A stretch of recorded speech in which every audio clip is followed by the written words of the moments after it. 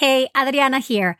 I wanted to let you know that starting this week, we'll be going back to our older format of one episode per week so that we can start easing into the summer and you can have more time catching up and going through our fabulous Birthful library.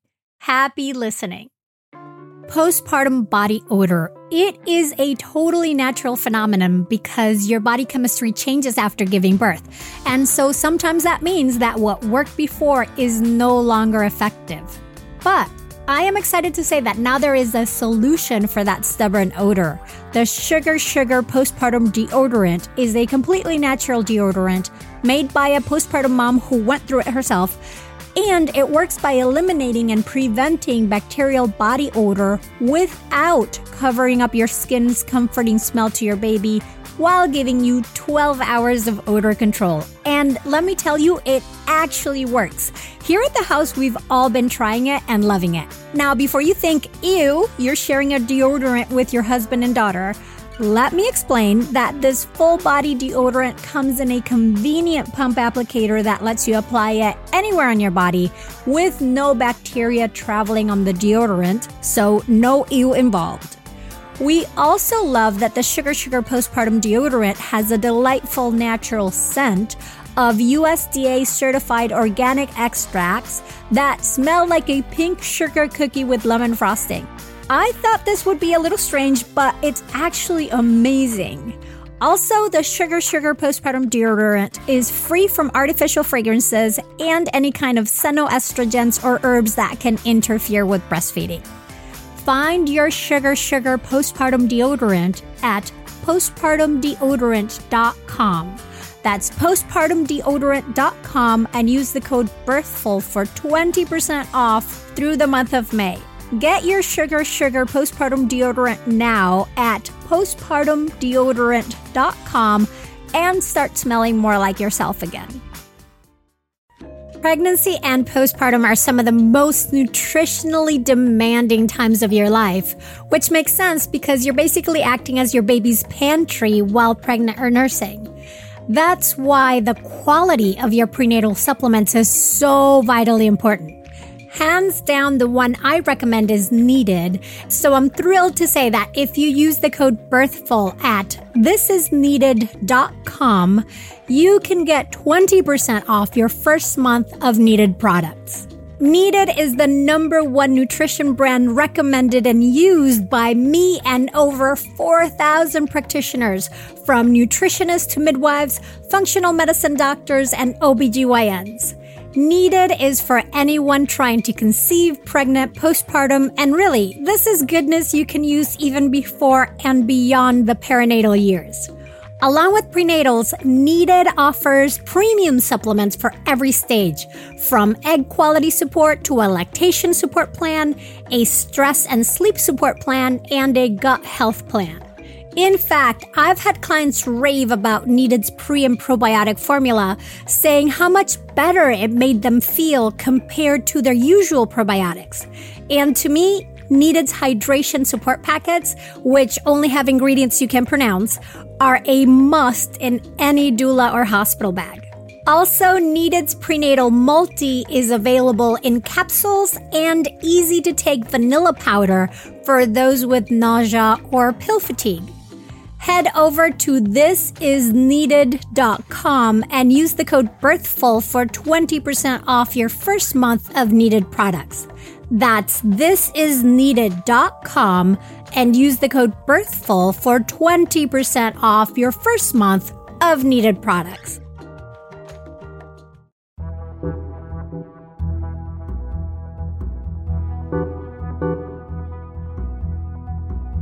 Welcome to the Birthful Podcast. I'm Adriana Lozada, and today we're going to rethink the pushing stage.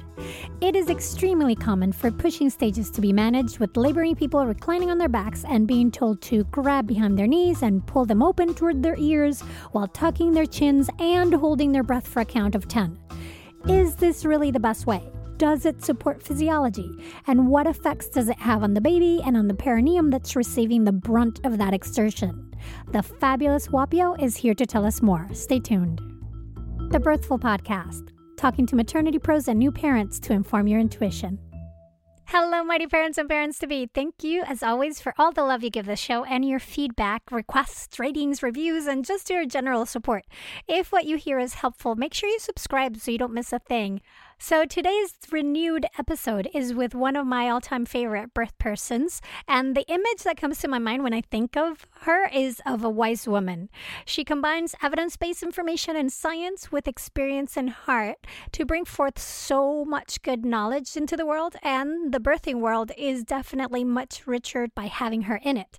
I'm talking about Whapio, who has been involved in the realms of birth for over 30 years, and she served as an independent midwife until 2001 when she retired from active practice and founded the Matrona, which is a repository of the birth wisdom that she and her team share through various programs for midwives, doulas, and other birthing caregivers in the facilitating of the transformative event that is birth and creation of family, because it's that deep, right? Like, it has meaning. So if you love this episode, make sure you go back and listen to the 2-part series we did before this one, way before, on the holistic stages of birth. Let's first do this, rethinking the pushing stage. Here we go. Welcome, Whapio. It's always a delight to speak with you. Oh, thank you. Same here. I really appreciate being here. I'm very honored. Yay. And this is since I last spoke to you. I know that we touched a little bit upon the not necessarily pushing, letting physiology take over and physiology push, right? But not the body, the mom in actively pushing during when we talked about the holistic stages of birth. Mm-hmm. But right. And that was a couple, almost a year and a half ago. And since then, some articles have come up showing research that if you're not told to push and not expected and you do your own thing, then you have better outcomes. And I've seen it more within my practice because I've tried to pay attention to this. Because for me personally, pushing was always the not fun stage, right? It's like, now we're doing this. It's like trudge, exhaust the mom, and then a baby is born. Because usually it was based on directed pushing. So the idea, this new old idea of pushing was fascinating to me. So I'm happy to have you here so we can dig deep into what that not pushing all means. Okay. I'm happy to talk to that because I feel this is one of the areas of our modern birthing practices that really needs reform. And undergirding the reform, of course, is looking at the physiology and making sure that we are understanding physiology for the modern woman, okay? And how that has, the physiology of the body hasn't changed, but how we employ that physiology has changed from years ago when women were put in beds, okay? And were really basically their birthing experience was sort of commanded of them. Today, our modern women are, wanting to be out of the beds, wanting to be more proactive, wanting to be part of their birth and feeling like their birth is something they're doing rather than something done to them. So let's take another look at physiology with that in mind, applying it to the modern woman and the birthing practices of today. Love it. Yes, let's do that. So looking at physiology, what happens? We've sort of always thought of that pushing stage of like from when you're 10 to baby is born. What happens physiologically to mom and baby as the cervix, approaches full dilation, and what needs to happen between that and when baby comes out? Okay, so here we go with some physiology because I love this, and physiology will set you free. All right, so what we're used to in common practice is that we have divided labor into 3 stages: first, second, third, even like a little 4th stage in the postpartum. But we're very familiar with first stage, which is the dilation and effacement of the cervix from, fingertip to 10 centimeters, we say. And then what we do is after a woman is said to be at 10 centimeters, usually through a vaginal exam, lo and behold, now we're ready to engage second stage, and we call that pushing. But there's a whole body of physiologic wisdom and knowledge that is right in this place between first and second stage. There's a stage of labor that we're missing.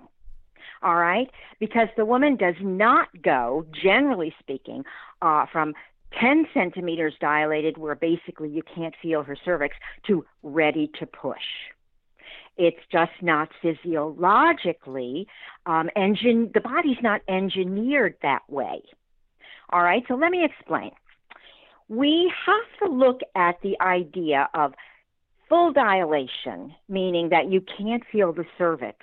But it doesn't mean that the entire lower uterine segment has been pulled up appropriately into the upper uterine segment, thereby completely clearing the path for the baby to be born. We're not talking about this. We don't have an understanding of it.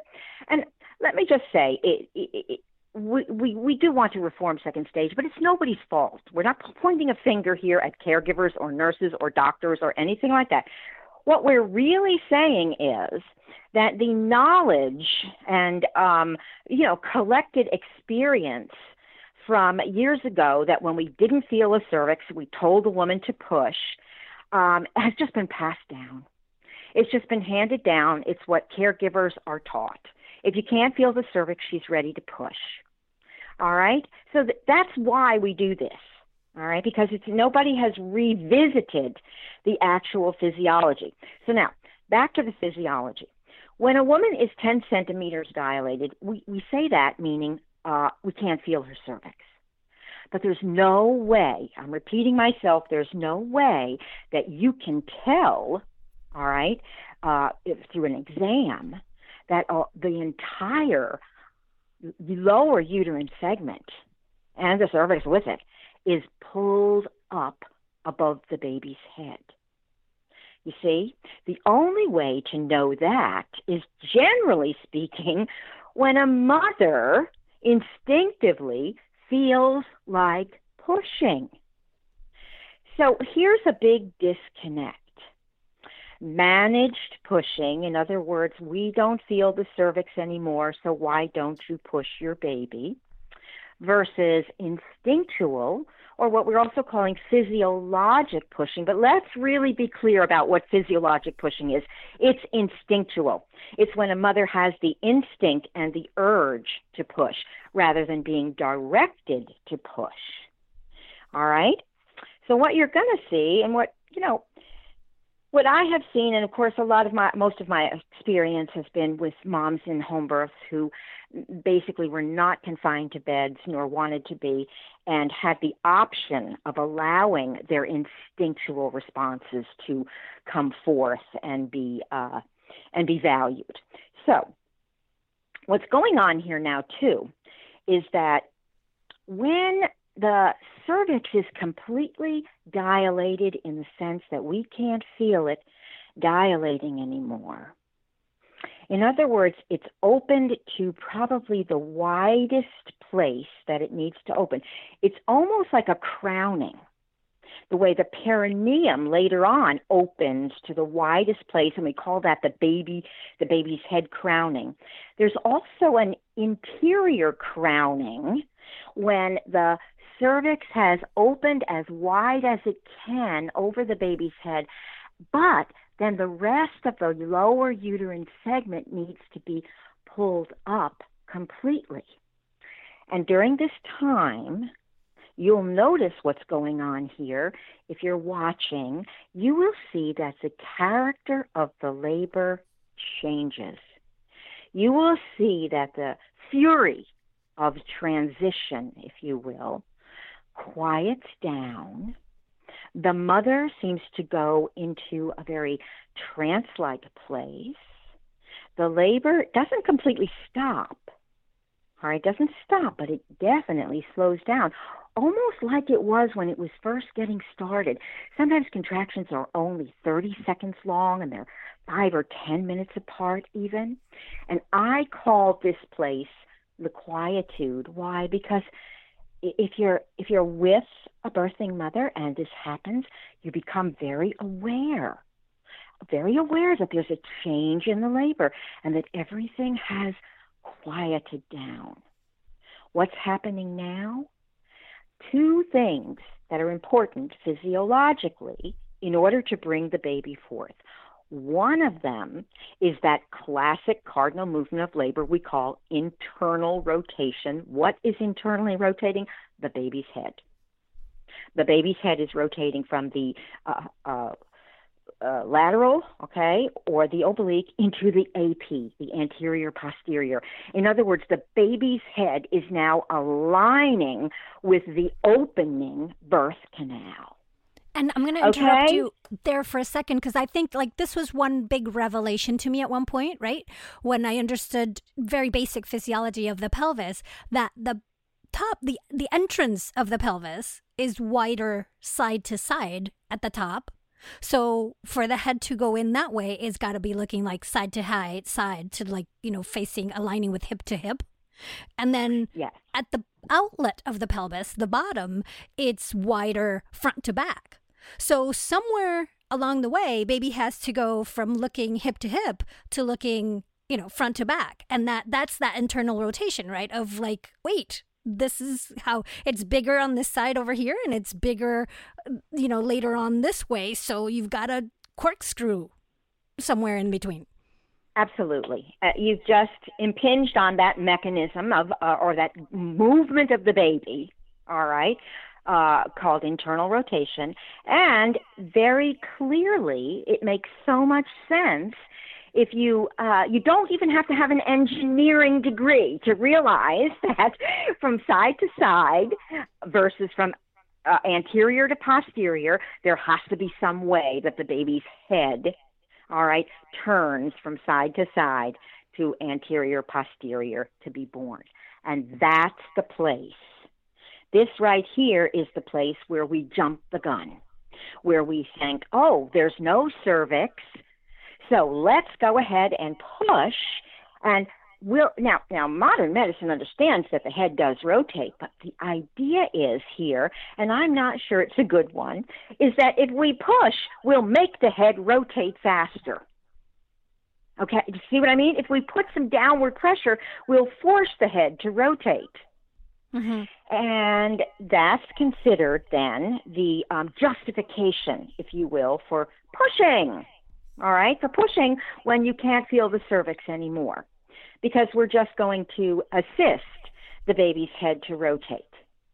My feeling is this: if you are pushing while the baby's trying to rotate, well, simple engineering, something is trying to rotate without friction, but you're pushing from above, there's going to be friction. Okay? Friction on the baby's head between the mother's bones.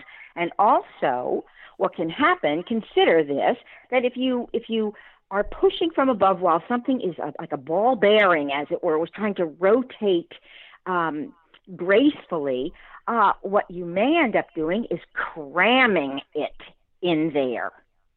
Okay? So the idea of pushing too soon, let's dispel that idea right away. There is no hurry in pushing whatsoever. What is the hurry? All right? The hurry, I think, is more for convenience rather than for well-being for the mother and the baby. All right? If a mother is relaxing during her labor at any point, which she clearly does in this time that we just mentioned where internal rotation will take place, all right, why would we disturb her? Her baby's not going to stay in there forever. Why wouldn't we give her a little rest, a little respite? Yeah, absolutely. Give her a little rest. Take a little break. And how about we do that too? Let's take a little break and we'll be right back with this fascinating conversation. This is so fascinating to me. We'll be right back. And we're back. So, Whapio, we were talking about why wouldn't we give the birthing person a little rest when, in fact, physiology and her body are giving her that chance. But also, let's give her that rest, understanding that she's going to need a lot of energy in a little bit. You see, yes, and labor takes care of you. Your body takes care of you. Your body would never assume that you would go into from the fury of the contractions of transition to all of a sudden now the effort of pushing your baby out. Okay? No, your body has a wisdom and a sense to it where there's a resting period there, a quietude. So let's dispel this idea of checking and saying the cervix is 10 centimeters, let's push. That is basically a tricky thing, all right? Because you have no idea as a caregiver where the lower uterine segment is. And if a mother hasn't had her quietude, chances are the baby hasn't rotated, so you're pushing a non-rotated baby. And I just explained why that would not be a good thing, friction, etc. All right? So what should we do? What should we do? Well, obviously, let's add this other stage of labor so that people understand, oh, she's in her quietude. Oh, she's laboring down. Oh, she's fine. Oh, no, her labor hasn't stalled. No, leave her alone. Let her rest. She'll be back. And she will. All right? She'll be back in a half hour, maybe an hour. All right? Galvanized, electrified, ready to push because she's had some resting, and her baby is hooked up. Her baby is facing the right way. She is ready to push. There's nothing holding the baby back, and pushing will instinctively begin. All right. So we said that there were two things that happened in the quietude. All right. One of them is that there's a relaxation for the mother. She can get she can catch her breath, take a much needed rest. All right. Have a moment. In fact, have a divine moment, if you will. All right, this is a time in labor that we're talking physiology, but I'm also going to add a little bit of the psyche and the psychology here. This is also a time when a mother gets her wits about her. She's no longer flailing with the contractions of transition. She comes to a place of peace. And in that peace, oftentimes we have moments of revelation, moments of profound depth and meaning, all right, if we do. All right, so this is also part of the whole idea of the quietude in a labor. And then, all right, so she has a rest, the baby's head turns, and now we are in position for the baby to be born. She'll come back. She'll wake up, she'll come back, she'll open her eyes, she'll be galvanized, she'll be like something's different. Oftentimes she will want to get up. This is when I'm seeing women who may very well in their quietude be lounging on the couch or head back or taking a little snooze or leaning against someone. All of a sudden now, when she feels everything in alignment, the baby's head is rotated. She's rejuvenated. She's had her moment. Boom. She's up. All right. And being up. Now, and there's no way, I'm going to talk about this in a bit. There's no way we can't do this in a hospital. All right. I know that I'm drawing off my experience at home, but I'm here to tell you there's no way that we can, there's a way to do this in a hospital, and I'll go into that later, all right? But meanwhile, what's happening now is that her instinctual responses, all right, her instinctual responses to this labor, all right, and this alignment are also in alignment, and she will push. Generally speaking, we think about pushing as, take a deep breath, put your chin on your chest, and exert the maximum allowable torquage, okay? Well, I count to 10, and you grab the back of your knees and bring them to your ears. This is heroics, and it's absolutely not necessary. It's not good for babies, okay? It's not good for babies. It's not good for mothers. And I feel very strongly that we should attempt to stop this kind of pushing at all costs. Mm-hmm. All right? What you're going to see is that a woman who is instinctively pushing usually doesn't have that histrionic type of pushing very much. Maybe at the end you'll notice some kind of a surge in her pushing in the sense that this is birthing a baby. But what's happening now is that the baby is coming down. Now remember, you know how we talk about the fetal position? Your head is flexed. It's the smallest package you can be. That's not how a baby's born. When that head, okay, after that head has rotated and she's gone through her quietude, now what the uterus is doing is beginning to push the baby from above and extend the head. Babies are born through the mechanism of extension, not flexion. So wait a minute, back up. When we are pushing a baby at 10 centimeters dilated without the head rotating, we are pushing a baby down in flexion. We're pushing a flexed baby down. No. This is not physiology. Physiology pushes a baby down and allows the head to extend, you see? And the only way the head can do that is to have a clear passage in front of it, meaning that the head is now in the anterior posterior, not sideways or oblique. Mm-hmm. Make sense? Yeah. So Whoa, I'm going to repeat it back to you to make sure we get it, right? So with the flexion, it's the chin, baby's chin is tucked to his or her chest so that the smallest part of the head, the crown, presents first to, create the less mass possible, right? Present the smallest part to get through the first part. But then once the head rotates and to navigate that curve between the pubic bone and the tailbone, it needs to extend the neck. So like that chin goes up and the head kind of tilts back. And then that's the position that they go in to be born. Yes. You see?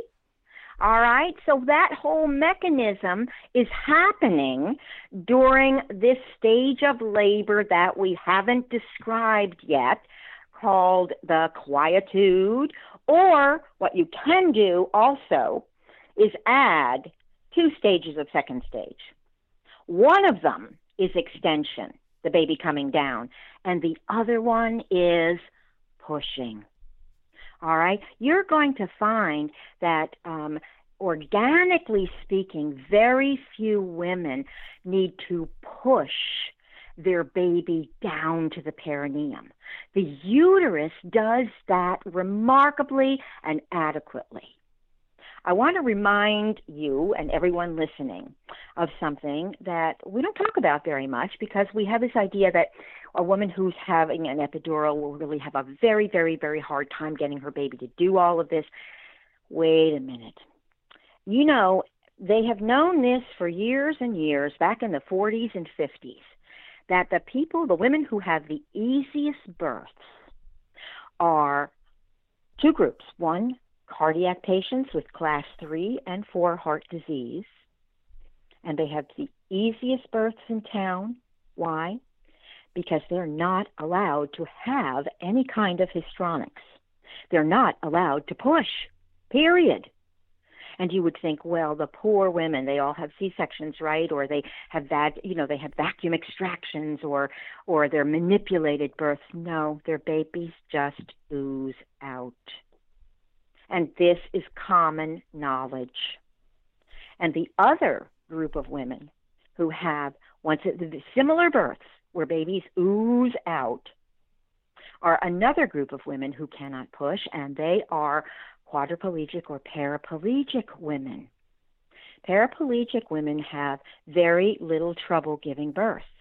Why? Because their uterus isn't paralyzed, and their uterus can birth their baby very adequately.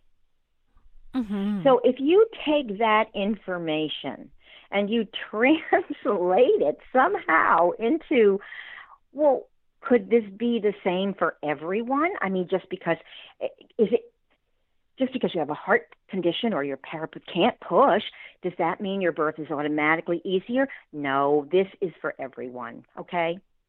It is totally possible to have a what we would call spontaneous second stage.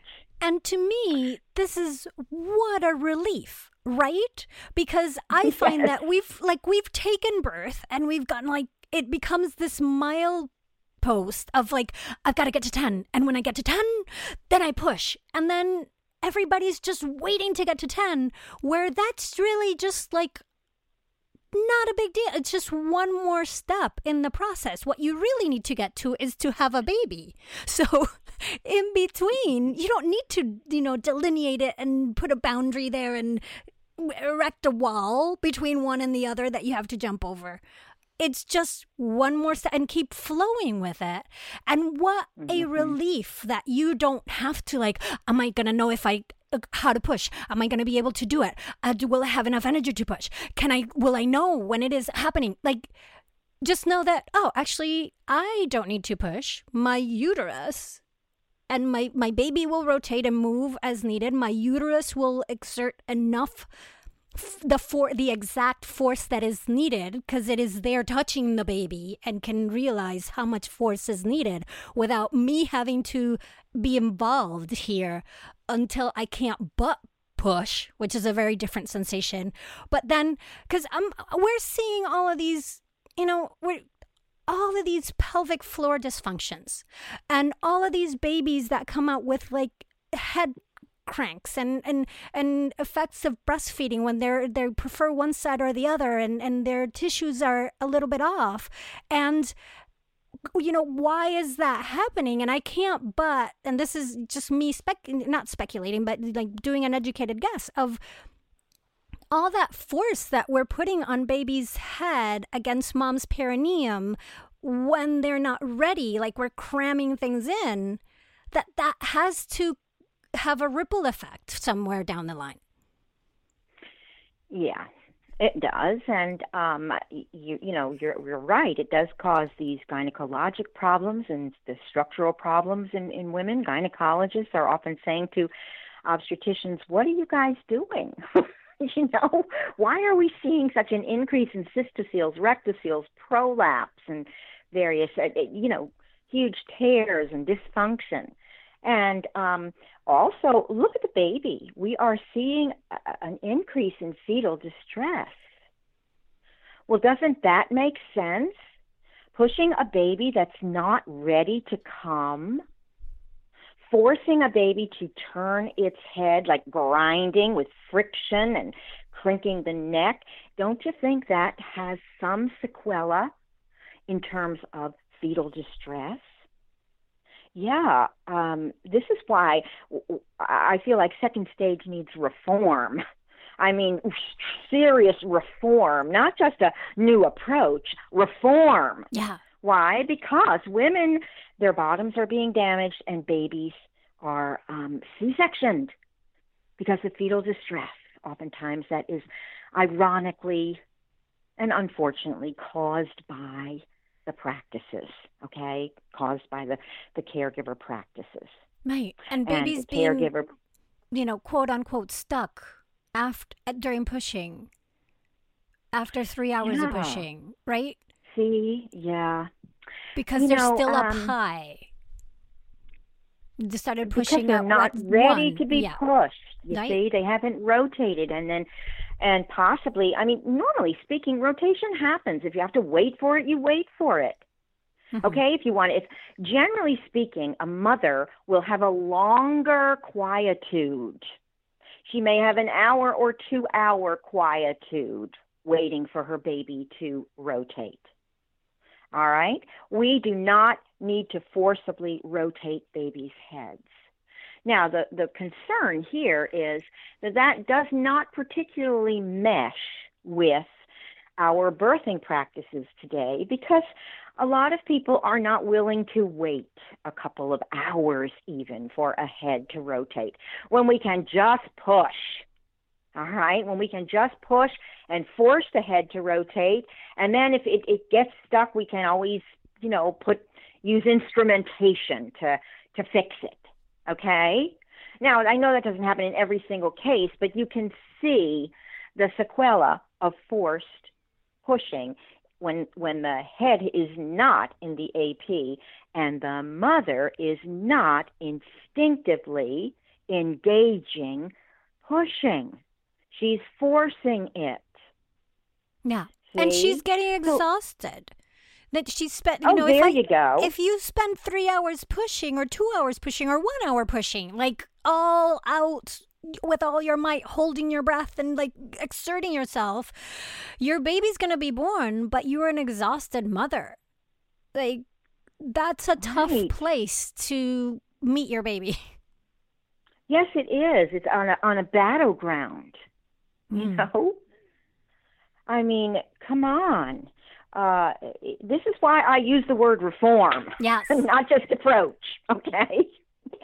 And listen, I promise you, I am not telling you anything that isn't undergirded by physiology. I have the charts, the bells, the whistles, the books to prove it, you see? Well, and the medical providers know this too. Like they somehow, they've learned it, but then they don't connect the dots, I find. Well, yes, because you will see in any textbook that the most efficient dilator of a cervix is an intact bag of waters. Everyone knows that. Everyone reads it, okay, in medical school or nursing school, but that's not how we practice. So I feel that we once again, we need to take a new look at physiology.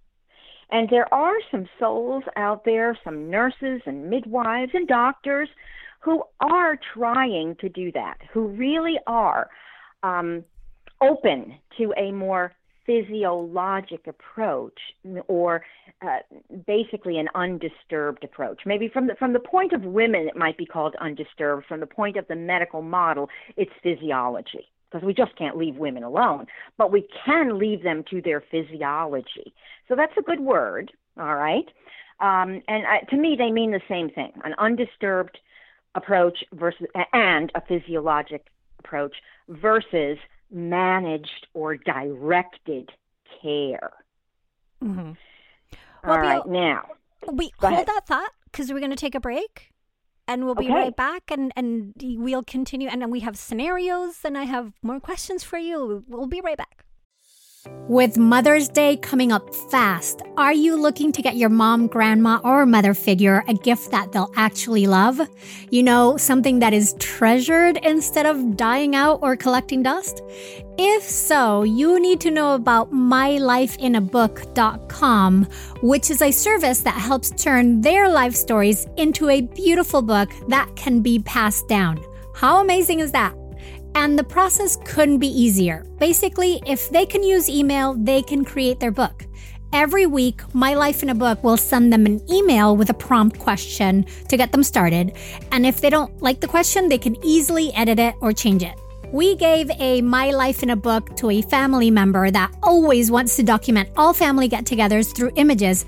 And let me tell you, the process of sending the gift was super simple, even letting us choose the date we wanted the gift to be sent. I'm so looking forward to discovering stories about her youth, her adventures, and the challenges she has overcome. And since My Life in a Book lets you add an image with each answer, she can now share the story that goes along with her many photos. Another great thing is that the answers can be edited at any time before the book is printed, in case she wants to add anything else. Check out mylifeinabook.com and use the code BIRTHFUL at checkout for 10% off. Create an unforgettable gift for your mom this Mother's Day. That's mylifeinabook.com and use the code BIRTHFUL for 10% off today. Today's episode is sponsored by Acorns, and sometimes I find that investing gets put off because it doesn't seem urgent, or because with our busy lives, we may not have the time to research and manage said investments. which is why I so appreciate that Acorns makes it easy to start automatically saving and investing for your future, and that you don't need a lot of money or expertise to invest with Acorns. In fact, you can get started with just your spare change. So, for example, I take advantage of Acorns Roundup feature where they round up the purchase amounts I make in my linked account to the nearest dollar, and then they automatically transfer that to my Invest account portfolio. Also, Acorns can recommend an expert-built portfolio that fits you and your money goals, then automatically invests your money for you. For me, that's easy peasy investing. Head to acorns.com/birthful or download the Acorns app to start saving and investing for your future today. Client testimonial may not be representative of all clients. Tier 1 compensation provided. Compensation provides an incentive to positively promote Acorns. View important disclosures at acorns.com/birthful. Investing involves risk, including loss of principal. Please consider your objectives, risk tolerance, and Acorns fees before investing. Acorns Advisors LLC Acorns is an SEC-registered investment advisor. Brokerage services are provided to clients of Acorns by Acorn Securities LLC. Member FINRA SIPC. For more information, visit acorns.com. And we are back talking about physiological stage of like this new reform of the pushing stage. I'm so excited. I love that. I love it. Let's reform it. Yes. Indeed. All right. Yeah. Okay. So I think we have covered some physiology, all right, in the sense that if we look at the way the baby moves down through the pelvis and birth canal, and the idea of rotating the head and different positions that the baby comes into, and then putting that together with what's happening with a mother in labor, all right, whether she's dilating, whether she's in transition, whether she's having a resting period for the rotation, or whether she is now engaged, all right, in what we would call a second stage, meaning the baby is coming. And I like the British model. The British model's been around for a long time, actually. In the British model, there are 2 stages of second stage, just like there are 2 stages of first stage. One of them is latent, and one of them is active. And latent second stage is that point from where the head has rotated. Now, all right, the quiet is over. And the uterus begins to push from above, extending the head and bringing the baby down to the perineum. That actually is second stage latent. Why? Because usually the mother is not pushing. All right, here's something. And you know, if we do not employ common sense, well, we've lost our way if we have no common sense in our practices. So I put it to you. In the British model, pushing begins when you can see the baby's head. Aha. You can see the baby's head. Now, common sense dictates that if the baby's head is not there, there may not be a value to forcing it down there. But when the baby's head is there, well, the baby's here. Let's push. Okay? If there were to be any pushing at all, my experience is that we wouldn't do that unless we could see the baby's head. All right? Now, to me, that makes so much sense. The baby is there. And generally speaking, when you see the baby's head, all right, you know that extension is complete, that the baby knows where it's going, that the baby has their wits about them, and that birth is imminent. See? So engaging this common sense, first of all, by rethinking second stage into 2 stages, latent and active. Latent, the uterus is bringing the baby down. We would call that extension. And active, the baby is here, so we're calling this one pushing and birth. Now, who's pushing when, where, what, and why?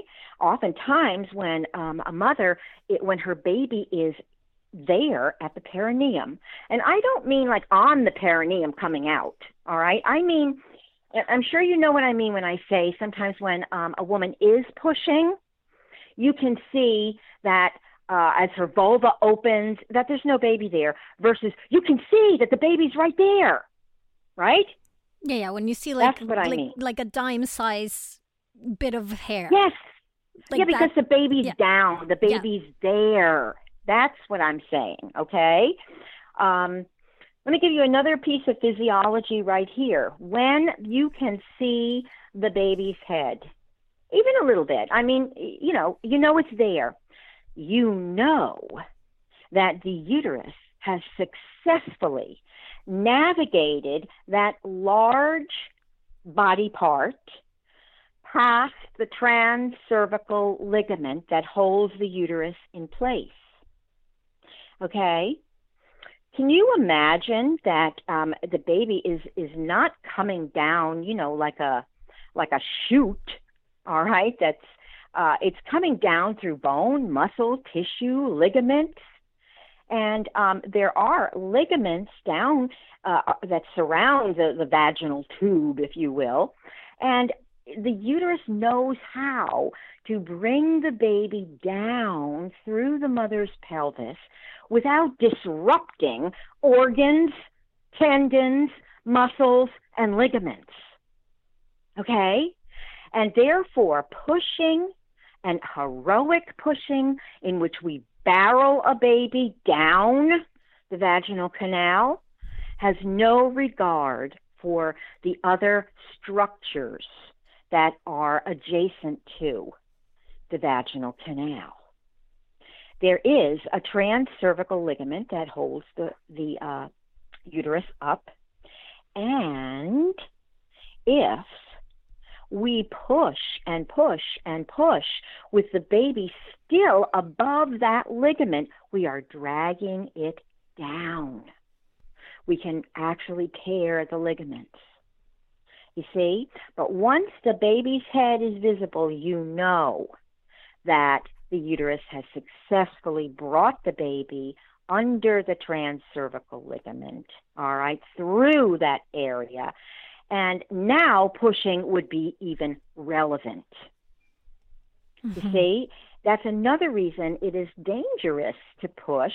It's dangerous to push without a mother feeling the urge to push. And okay, we can talk in a bit. There are some women who never feel the urge to push. There are some women that I've worked with who've never really pushed. The baby did kind of ooze out. I mean, and that's not what I see all the time, or even most of the time. I do see women give, there is a pushing that is, or organically authentic with a woman when she's birthing her baby, all right? When the head is visible and when she's birthing her baby. But very seldom does a woman need to bring her baby down. The uterus is usually quite capable of doing that. It just dilated and is beginning to pull a cervix up. It just had a little rest, okay? And now it's back in action, pushing the baby from above rather than pulling the cervix from below there, you see? So it's an amazing feat of physiologic engineering. And if you see all the pieces of it that I'm trying to describe here, it would so inform, all right, your approach to pushing. You would so back off and realize I cannot be responsible for a woman's transcervical ligament. She will push when she feels like it. Mm-hmm. Then we'll know the baby's in the right position, the path is cleared, the ligaments are out of the way, and we're in readiness. Yeah. And I find that we might not be able to, it's hard to describe all this through audio, right? Like, so people go and do look at some anatomy and find the different parts and see what we're talking about, because that's super helpful to visualize it. But I find that during the birth, you may not be able to see these things, like internally, but you can hear it. And it's very different. And there's different sounds of pushing. Like you might have a mom that early on might be doing a little bit of grunting at the top of the contraction, and it'll be like, oh, I'm breathing it through. And then you're like, ugh. But just that, right? That's doing its own thing, like listening to. But when that baby has gotten in this second stage of pushing, when the baby is at the perineum where the baby is right there, usually moms, like the sound is like, God, like you can't but push. It's such a force because it's right there. It's like, ah, Yeah. or big it's screams. not by choice. Right. It is. Yeah. It's not, I'm going to do this now. It's more of being taken over by the sensation. Yes. And your instincts will guide you. A woman's instincts guide her. I've seen this so many times in terms of what position will facilitate this baby being born, in how she should move her body with the baby and with the contractions. I've seen women get on their tiptoes. I've seen women get on all fours. I've seen women lean back. I've seen women do all kinds of things, which in the general milieu would be a cause for alarm, in the sense of seeing a woman doing all of these things, and you're like, oh my goodness, get her down in the bed. She will fall. She will hurt herself. She will hurt her baby. No, this is a woman instinctively moving and spiraling with her baby. And she's not even intellectually aware that she is taking these positions or moving in these ways. You see? Yes. Afterwards, you'll tell her, and she's like, oh, all I knew is I was birthing my baby. Yeah. Or they'll marvel. They're like, oh, I can't believe I was making those. Like, I knew I was making those sounds, but I don't know. Like, I didn't want, like, I wasn't trying to make those sounds. I was howling, Yeah. Right.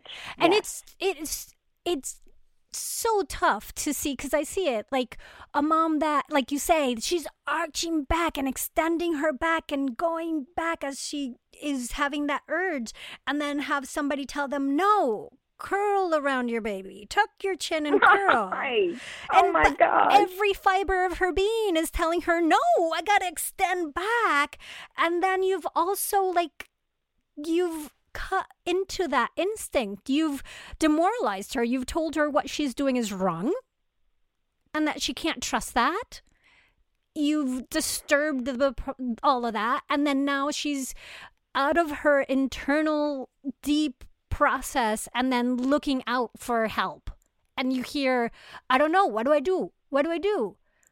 Yeah. And these hormones start to die off, right? And then she has to exert, because now the uterus is not doing the strong movement. She has to do it with her stretched out abdominals. Right. And the ramifications for what you're talking about, you know what I mean, of taking a woman's power away from her right there. The ramifications of that are legion, okay? They extend into parenting, breastfeeding, clearly healing in the postpartum of the psyche. It's so ironic because I know that that's the last thing that we really want to do. We want to inspire women to be empowered. Yet, once again, assuming as a caregiver that your ideas trump a woman's instincts, all right? That is a very dangerous place for us to be in terms of bringing forth life on this planet. That imprints bringing forth life on the planet, that someone's intellect has the ability to impinge on a woman's instinctual responses. And it's the setup. You see what I mean? The setup for all of it.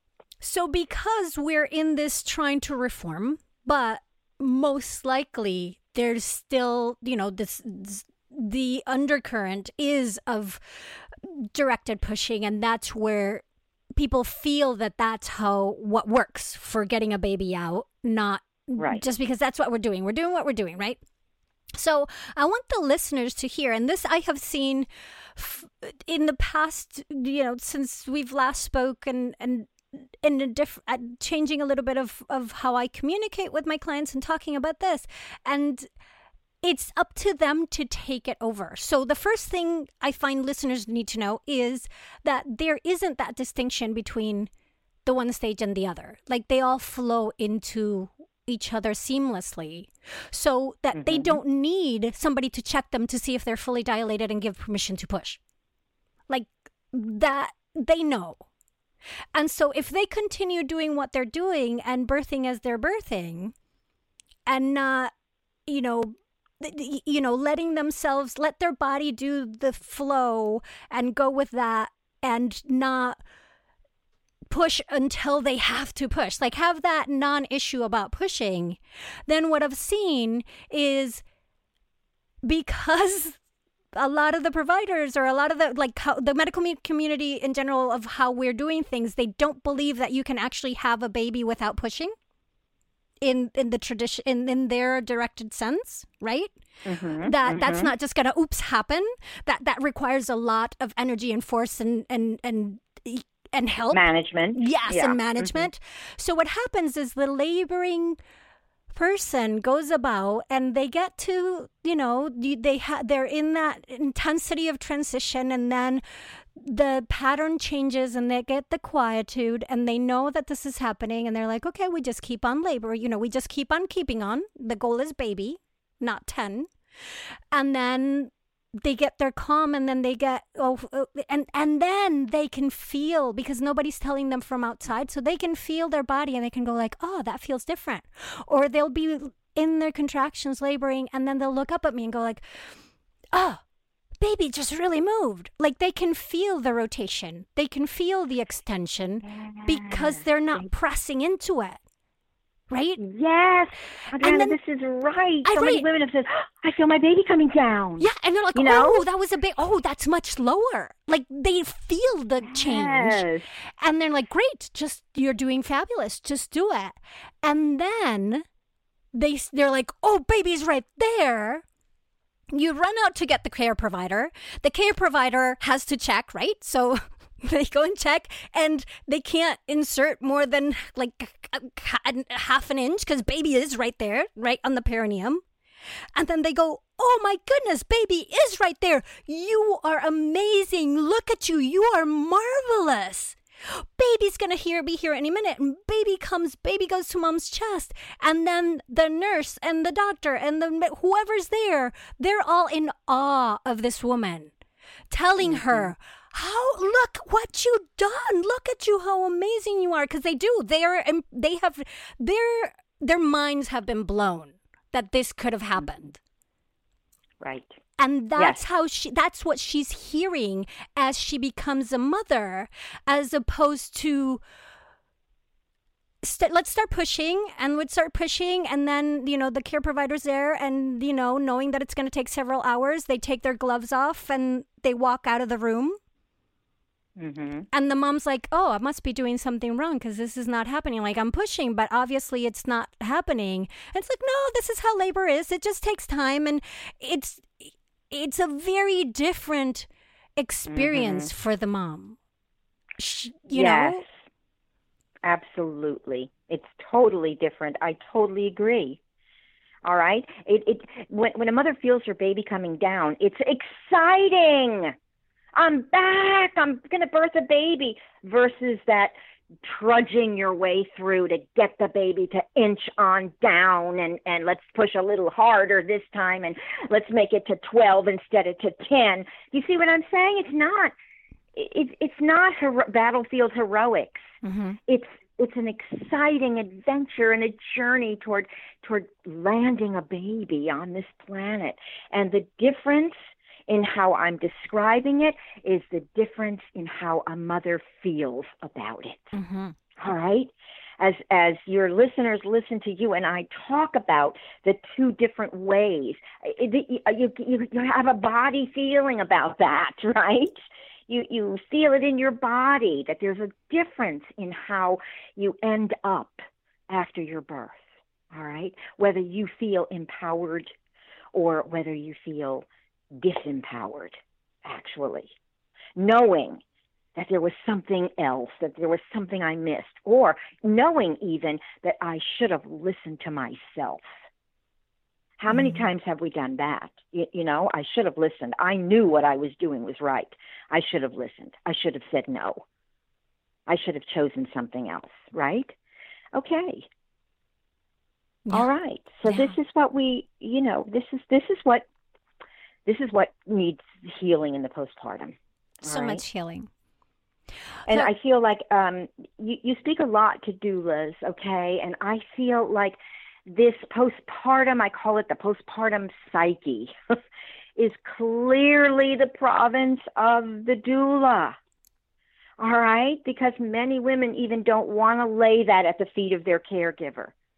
Okay? Because, they love their caregiver or they don't or whatever, but they're not going to engage the dialogue, but they will with their doula, you see?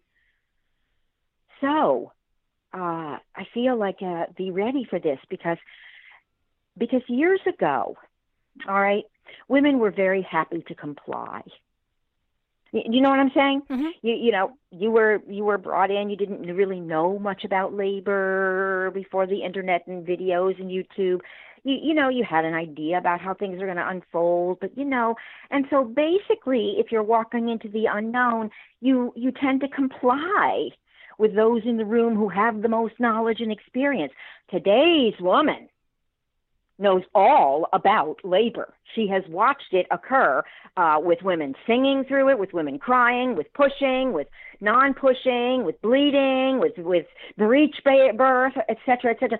Today's woman cannot, is not going into birth for the most part, all right, without realizing what's going on, okay? So today's woman is less likely to want to comply with things that don't seem to make sense, all right? Or something that is going against their intuition or their intuitive responses. Women are less likely now to want to comply. Many women do because there's a very large program running, okay, of compliance, all right?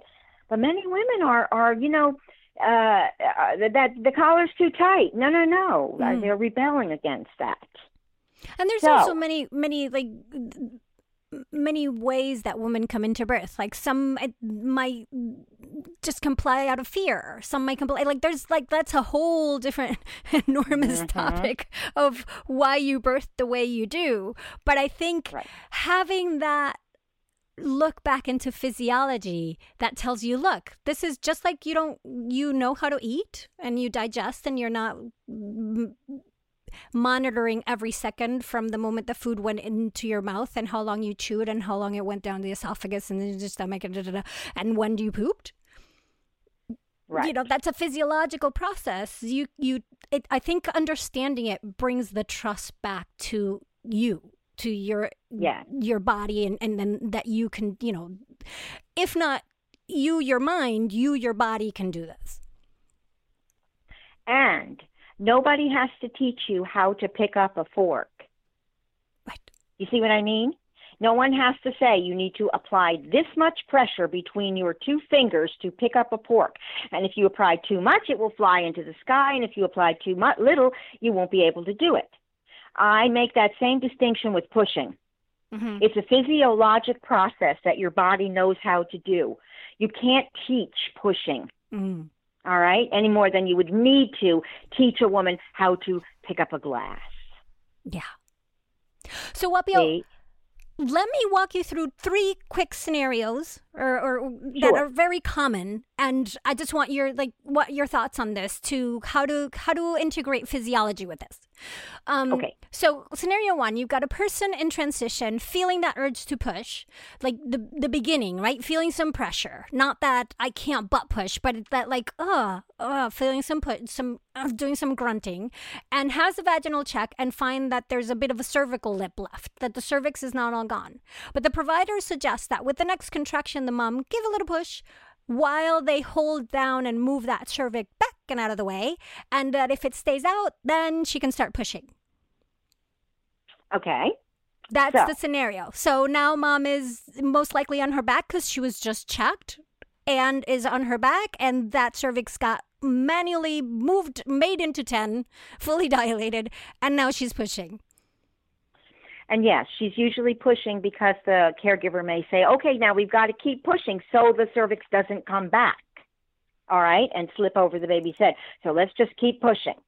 Okay, so some current thought is that we are actually diagnosing a lip when there is not a lip, when it is simply the cervix still not normally being pulled up. It's not a pathology. A lip means that a piece of the cervix, the anterior cervix, gets caught between the head and the pubic bone and begins to swell. Unless you're feeling something like that, you're just simply still feeling a woman at 9 centimeters. Okay? But we have this idea now that, that's a lip. There's a lip there. We need to fix that. No, we don't. Or if we do, the obvious solution is tincture of thyme. Mm-hmm. Okay? Because thyme will pull that up. All right? A real lip is pathological, does require intervention. It is because a piece of the cervix is becoming swollen. And so what you'll see is many caregivers saying, well, we don't want that to happen. All right? Well, they're actually feeling 9 centimeters. And you might say, well, what about the back is completely dilated? Oh, but that's what happens. The posterior part of the cervix and lower uterine segment nothing always happens, but generally happens, is that it dilates first and fastest. Why? Because it has a longer way to go. You're right. Get those anatomy charts. You can see it. You can see exactly what I'm talking about. So oftentimes what we see as a diagnosis of a lip is really just a cervix that has not completely dilated, more time, different positions, okay? A lip usually hurts. A lip is a pinching, be right down there. A woman can point to it and feel it. It's the pubic bone, because it's the pubic bone and the baby's head pinching the cervix. So if the mother, and that's like, ow, ow, ow. And labor isn't usually ow. Mm-hmm. Labor is more like, oh, that kind of thing. But a lip pinching, yes. So if a mother isn't feeling any pinching pain, I would sincerely doubt that she has a lip. All right? So, one, to dispel the fact that maybe there's a misdiagnosis.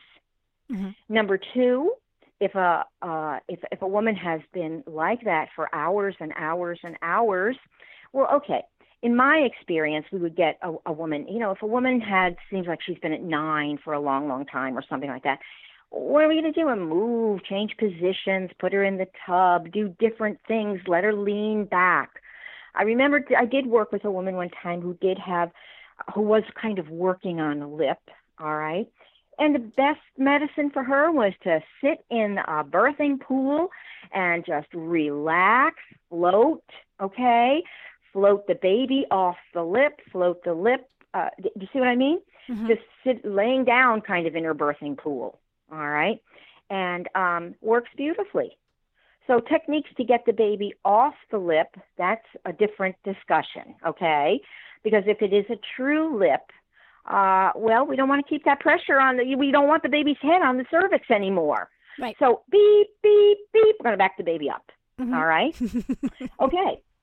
So doulas know this. All right? So any mother who has been diagnosed with a lip and it's not hurting, once again, I feel like there might be a misunderstanding of what a lip is. And that woman should have every right then to work with position, work with water, work with her doula, different things like that we can always discuss at another time. Yeah, and I feel like it's like, well, she's starting to feel the urge to push, and it's that thought of like, you can't push if you're not 10. So I found this bit of cervix, but I can push it out of the way. So I'm giving you permission to push, but we know, like that's just the opening just kind of was forced, but the head is probably not out of that lower uterine segment. So right. It's that, let's keep pushing. Maybe you say, well, I want to go pee first or something to get you off the bed and get you Yeah. like I don't have to like to interrupt that pushing right now thing so that then you can give yourself time. You can create Okay. change in time. All right. Other scenario. Mom is now pushing and she wants to get into different positions, but the care provider has the fingers in her vagina to evaluate the effectiveness of her pushing because we got to make sure you're pushing right. And then I find often then she's slowly coaxed to get on her back. And there's this idea that the head needs to get under the pelvic bone. The head needs to get under the pelvic bone. And the best way to do that is on your back. What does that mean? Like, does the head need to get under the pelvic bone and the best way is by being on her back? No, I think all midwives know this. I think all midwives know that the worst, that if you're on your back, the head has to rise up, okay? Has to actually go up. The uterus has to push so much harder to push the head up through the curve of the sacrum to navigate past the pubic bone. The best way to do that is to work with gravity and for a woman to be in an upright position, actually not even in the bed, actually standing will be the most efficient way to get the baby down. All right. Well, we're not really talking about the baby under the pubic bone because the uterus is going to do that. That's the only way to go. All right.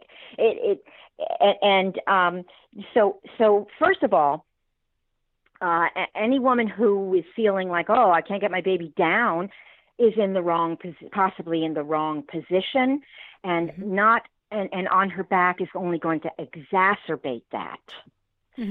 She should say, I want to be upright. I want to be off the bed. I'm sitting on my baby's head. No wonder the baby can't come down. Okay. And the other thing is also, I think it would behoove all women to know this. And for caregivers to know it too, because I've met very few midwives actually who know this. Uterine contractions during the pushing stage come in sets, like the ocean. The ocean, if you've ever been out in the rollers out there, you'll notice that the ocean moves in sets. You have a wave, a wave, a wave, and then sometimes you can feel something building, and then next thing you know, it's a big one. Okay? And then you start again. You have a wave and a wave. You know what I'm talking about? About just things in sets like that? That is exactly what the uterus does. It has a contraction, and then another one, and then another one. And then all of a sudden you can feel the tension building, and then there's a big one. And that's where the baby makes progress. It is a misunderstanding of physiology to assume that the baby should make progress with every contraction.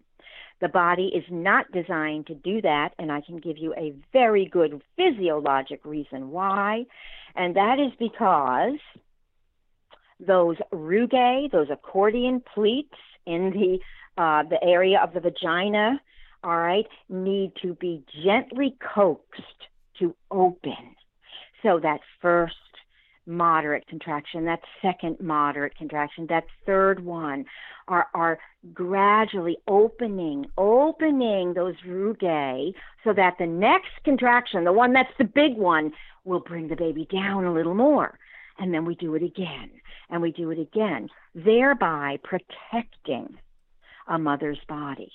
There's no need to sacrifice a woman's body for a hasty delivery. All right? And the only time I feel like the hasty delivery might even be in order is if you're concerned with the baby. And I feel this. I feel like we have a love affair with fetal distress in the United States. I personally at home, I don't ever see it, okay? In all my births, I've only, seen one case of fetal distress. I feel like a lot of the fetal distress is induced by pushing, malposition of the mother, resulting in malposition of the baby and the baby's head. So, we've said all of this, okay? So what I'm thinking is that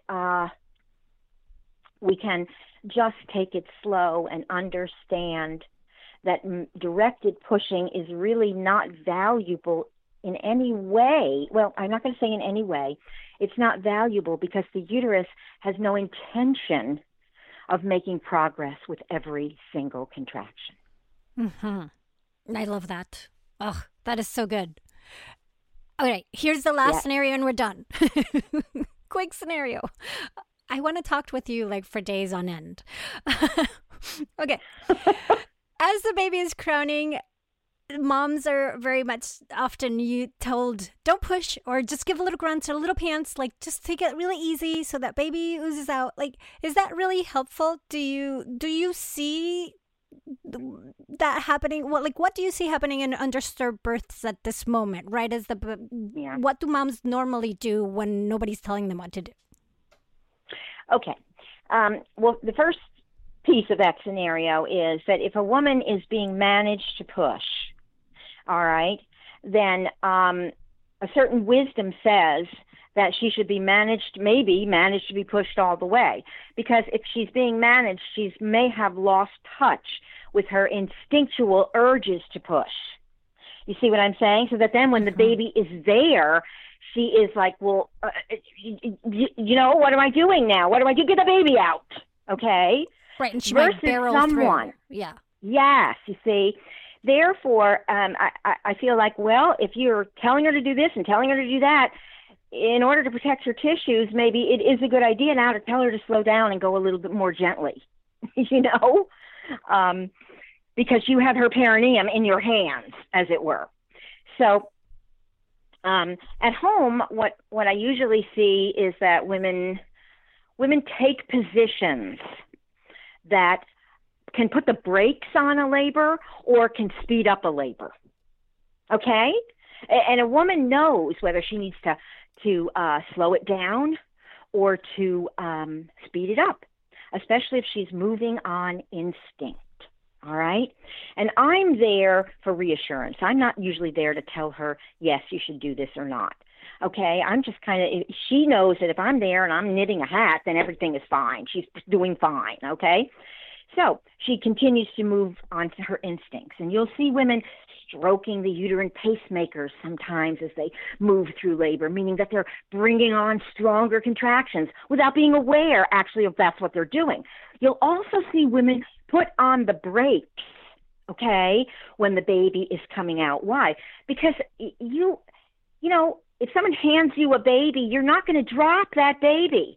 So this woman knows how much allowable torquage is necessary to bring her baby out gently, all right, without damage to her baby or her tissues. So you'll see sometimes women will put their hands there, all right? They'll just put their hands there to kind of hold the baby, like, I got you, okay, hold on. Basically, I see that when a woman is instinctual, we don't necessarily worry about, wow, she'll just blow out her baby. She'll just torpedo out the baby, okay? And it'll go sailing across the room. Once again, instinctual brakes that a woman knows how to implement in her labor. See, it all comes back to instinct. Mm-hmm. You see, when we disconnect a woman from her instincts, in many ways, we have to manage her. Yeah. You see, otherwise she's flailing. If you won't let her do what she wants to do, then you have to at least give her something. Yeah. All right? Yeah. So not that I'm in favor of that, no, right. But I'm also, wanting to go upriver, you see, and stop interfering with her instincts. Yeah, and it makes sense. If you've gone that far and you're managed everything, she's not going to suddenly have the instinct to, get up and move or do something if it's been 3 hours. Or slow it down or know how Yeah. even, you see, because it's all a flowing, instinctual, seamless weaving there that she's in her birth. And I want to mention something else, too, that when women have those premature urges to push, like you were talking about sort of in the first scenario, okay, there's a lip and then she felt like pushing. Mm-hmm. And I know that her baby's not being born, okay? So, I mean, if the baby is up there with the piece of cervix around the baby's head, we know that the baby is not ready to be born. So if a mother feels pushy or pushing like that, I usually say, so gentle, just gentle. Because how do I know that she doesn't need to give a tiny little nudge to the baby to kind of push it against the cervix to help dilate it? You see, I don't know that. I don't know whether, oh my God, if she pushes right now, she'll stretch the cervix and rip it. I don't know whether, but all I know is that she is instinctively feeling something. So we're going to explore that. And my exploration of, if you feel like pushing and we know the baby's not there, gentle. Obviously, these are not the birthing, the contractions that are going to push your baby out. So just gentle. And as a doula, I feel like we can accommodate that, not stopping women from their instinctual experiences, but helping them modulate it. All right, gentle. If you feel like pushing, just gentle. It's not the birth. It's not the birthing pushing. All right, and what you'll see sometimes is then a lot of that urge goes away because the uterus reorganizes itself. You see? So right, we're not told like stop, but given the permission to get what it needed to get done and then move on. Yes, you see, because how do we know that the baby didn't need a tiny little nudge from above to help rotate? You see, or to get extension going, or to move that cervix. So I always follow the labor. I mean, I always follow the labor and work with what her instincts are and bring to bear on that any, experiences or any way that I have to facilitate what she wants to do. All right? Fantastic. So. Yes. And then, I was thinking that I had a scenario for you. Now, I don't want to forget it, though. Now, because, how you get so excited in talking about these things. Yeah. I think I had a scenario for you. And maybe it was that one. Maybe it was the one where a woman was wanting to push, but you knew because of your knowledge of physiology that birth is not imminent, okay? Yeah. Okay, so how do you help a woman as a birthing caregiver? How do you help a woman get a physiologic birth? So one of the things that I've found that is helpful is to make sure we talk about it in prenatals so that she kind of knows, I, not surprisingly with all this, with the podcast and all the information-centric reality that I live in, I tend to attract clients that are very thinking and very type A, that sense, right? Mm-hmm. Because we analyze things a lot, right? I do that. I attract that. Makes sense. So it's hard to tap into the instincts if you don't know why. So during prenatals, I make sure we talk about these things. And I even pull the charts out. And I tell them why. And I tell them, there might be a chance that your care provider is going to probably do this. And so you can feel what you decide. You have a choice. It's all in, you are in the driver's seat. This is yours. You can decide where you go, where you not go. But we explain it in prenatals so that when the labor happens, we don't have to explain it, which is great because we don't want to think. But there's little things that we've already said that she knows what I mean if she's asking for that help. So I'll say, go deeper. Right? And she knows what I'm meaning by that. And it's funny you're mentioning this because I had one client who during pushing, she was very much having that involuntary feeling and she was almost dry heaving because sometimes it can feel like your uterus is throwing up and down when you're having that involuntary movement, right? It's like kind of that same idea. So she was having it and dry heaving at the same time. And you could see that it was just her, she was just along for the ride of what her body was doing. But so she did about baby was high up. Baby was, when that started, baby had been posterior. So baby was like at +1 when all this started. That she started having that involuntary movement of pushing. And at one point she was like, that felt a lot lower. So I was like, great. I know what that means. That means either rotation or extension. Like there was a big movement there. That's what we kind of were waiting for. And she had been doing this for an hour and a half, 2 hours. She was really tired, really exhausted. It had been an exhausting labor. And the care provider that we had there really wanted to direct the pushing. And mom was getting really tired. So she was like, okay, well, I'm going to try it. And she kind of half did it, because she wasn't completely holding her breath. She wasn't completely she wasn't exactly doing what this person wanted her to do, right? It was like a halfway. And then she did about 20 minutes of that, and she looked up at me. She was like, but now I feel like I have to work much harder. I thought my uterus was going to do this.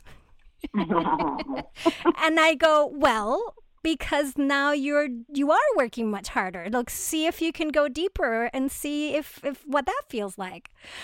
And so it was almost like she had, a seesaw. She was like, okay, I'll do more. I'll go deeper, more hormones. I can feel my uterus doing more work. I have to do less more. I can see that if I'm going into the thinking brain and going, like, I can see these hormones stopping, and now I got to work harder. Like, she was definitely seesawing it. Right? So it was beautiful to me to watch that. Yes. Right? Perfect. Yes. Okay. I love when you talk, because I can see that you're always there to provide somebody what they need in that moment. And I love that. Okay. I do.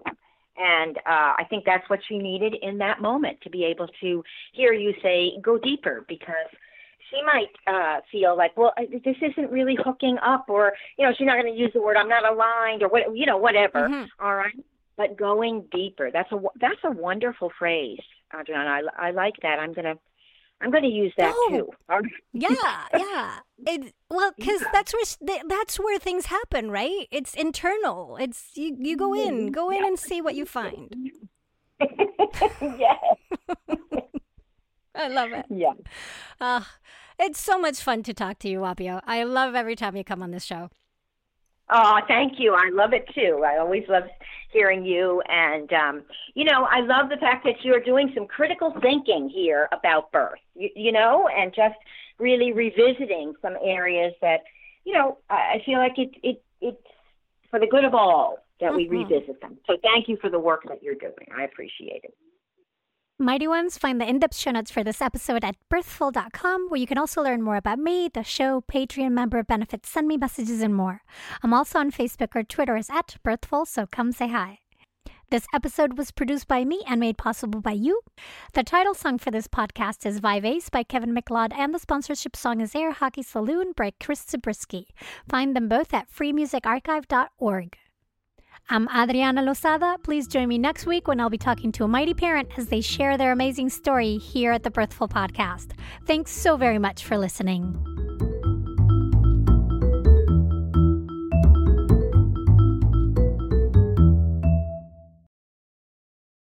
Hey, Mighty One. Did you know that if you started listening to one Birthful episode per day at the start of your pregnancy, your baby would be about 3 months old before you got through all of them? That is so much Birthful. So to ease us into the summer and to help you catch up on your listening, we're going back to releasing 1 episode per week instead of 2. Now you know.